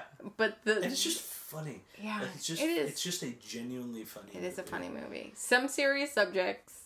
But it's hard to... I feel like not enough... I mean, it's hard to find directors who can really do... They're being funny with their compositions, or they're being funny with their blocking, or they're being funny. It's not just... They're not just relying on the actors to be funny and to, like, deliver funny lines of dialogue or like do great. You're getting the sense of humor. They're genuinely doing something funny with their composition. I would say David O. Russell and Soderbergh are two people that come to mind as like other people that do it really well. That Ben Stiller does it really well as a director. He hasn't really directed anything in a while though. He did Walter Mitty, Did right? Did he direct it? I have to see that. I actually thought it was pretty good. I mean, Wes Anderson, obviously. Wes Anderson, yes. He's the king of it. But I mean, it's hard to find directors who aren't just trying to be funny with what's going on with the actors. But it's that I think the reason why Wes Anderson didn't pop into my head in that way is because even with the sophisticated knowing that Wes Anderson projects or puts into, there's something whimsical about it. Oh, yeah. And like I don't think of a Russell Soderbergh or P.T. Anderson as they're gritty. They're down. They're ready to get down and dirty. That it resonates with me so much that beauty in the darkness, right? That's like something that is really a theme to me in my life, and like when I see it, it's like I'm attracted to that darkness. There's just something so beautiful and funny about it. Yeah. That's why I love the Smiths. Yeah. And then Morrissey I think is hilarious and people think that's weird, but I do. It's like Soderbergh always has all these stand-ups and comics and just playing these straight roles in the background. He's also great to follow on Twitter. I don't think I follow him. It's like Bituation, I think, is his... Bituation. Okay, I'll have to look. Obviously, he's very funny. So where can we find you on Twitter? I think I'm just at Kyle Pennycamp. Okay. All right. So if you want to follow Kyle, follow Kyle. And you can follow me at, actually, my porn name, which is at is not part of my porn name. But that would be really great. funny, though. My God, that's the next evolution. Yeah, you have to put at before. So my Twitter handle is actually my porn. $1 million by doing this. So it's Pinky Anderson, Pinkie. Not Anderson. Pinky Avalon. Pinky Avalon. I know this. Pinky Avalon. That's my porn name. Let's do another take of this one. Yeah, okay. Let's start all over. No, I think it's better. I want people to know I'm flawed. This isn't all perfection. Now you should just do Pinky Anderson as well. Pinky Anderson should be my new... You should just have both. Maybe they're twins. twins. You can use one as like an alter ego. You can use one as like... Well, Pinky Avalon kind of is my... She's sort of my Sasha Fierce, but... She's really my Sasha. Minus the 1 billion records sold. Hey, it's okay to dream. If we learn anything today. All right. Cocaine causes impotence. I think maybe she did too much coke. Oh, do you think so, Doctor? No running in the halls. Flaccid penis. Flaccid penis. Don't slam your flaccid penis in your locker door. That's what she should call it. Okay, that's it. Stop masturbating in your sock. Okay, class, here are some things we learned in this episode of Cinema Sex Ed. First off, the Miller test. It narrowed the definition of obscenity and was the result of a 1973 Supreme Court verdict that established that anything lacking, quote, serious literary, artistic, political, or scientific value, unquote, is not necessarily protected by the First Amendment. It set contemporary community standards as the criterion for obscenity, which gave adult filmmakers more creative license, justification for bigger budgets and profits, and established a Hollywood mindset for the golden age of American porn. Secondly, there's a golden age of American porn, or porno chic. Generally regarded as being from 1969 to 1984, it was a period of time when a social conversation began considering if adult entertainment could be elevated to the level of art, and if there was a place for it in Hollywood or mainstream America. 3. Betamax was partially driven out by porn. With the advent of video and VHS, not only did shooting on film become cost prohibitive, but it pretty much ran the Sony Betamax off the market, regardless of the fact that Betamax, I guess, had a better quality of product. Number 4, there's a subgroup of porn centered all around laundromats. Number 5. The San Fernando Valley has been the center of the adult entertainment industry for decades, and continues to be. Number 6. Cocaine causes impotence, and although it might feel sexy by increasing levels of dopamine, that's our main pleasure chemical, it constricts and tightens the veins needed for an erection while reducing sperm count and mobility. On top of all that other potential for, stroke, heart attack, death. Number 7. Vivid Entertainment is the largest adult movie studio, but it isn't publicly traded. Number 8. The total current income of U.S. adult entertainment is often estimated at $10 to $13 billion a year. Number 9. Cinematically, we learned Boogie Nights was based on a short film P.T. Anderson made when he was a senior in high school called The Dirk Diggler Story. Number 10. PTA wanted the movie to be 3 hours and NC-17. Number 11. Burt Reynolds did not enjoy working with Paul Thomas Anderson. Number 12. Everyone has one special thing. What's yours? Cinema Sex Ed.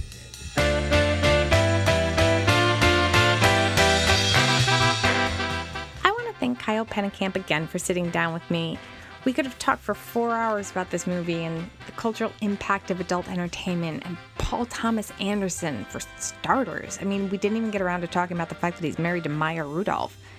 I could hit myself for not talking about Michael Penn's music and his little cameo as the sound engineer for Dirk and Reed when they're recording You Got the Touch.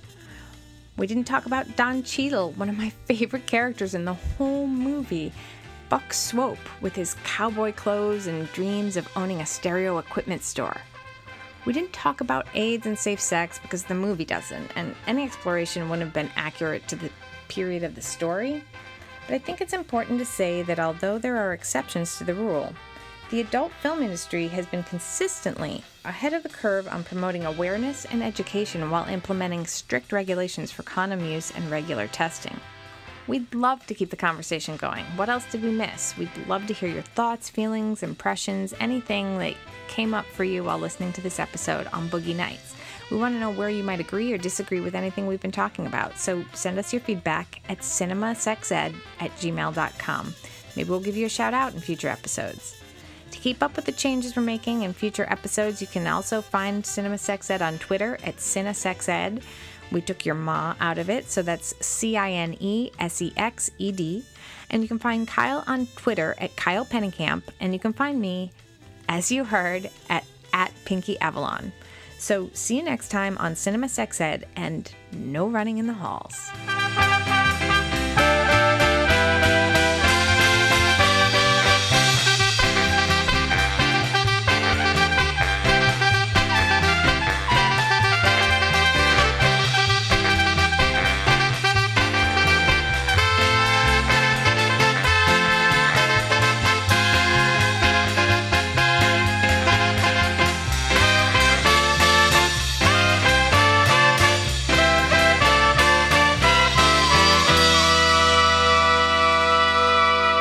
You don't know what I can do. You don't know what I can do, what I'm gonna do, what I'm gonna be. You don't know I'm good. I have good things that you don't know about.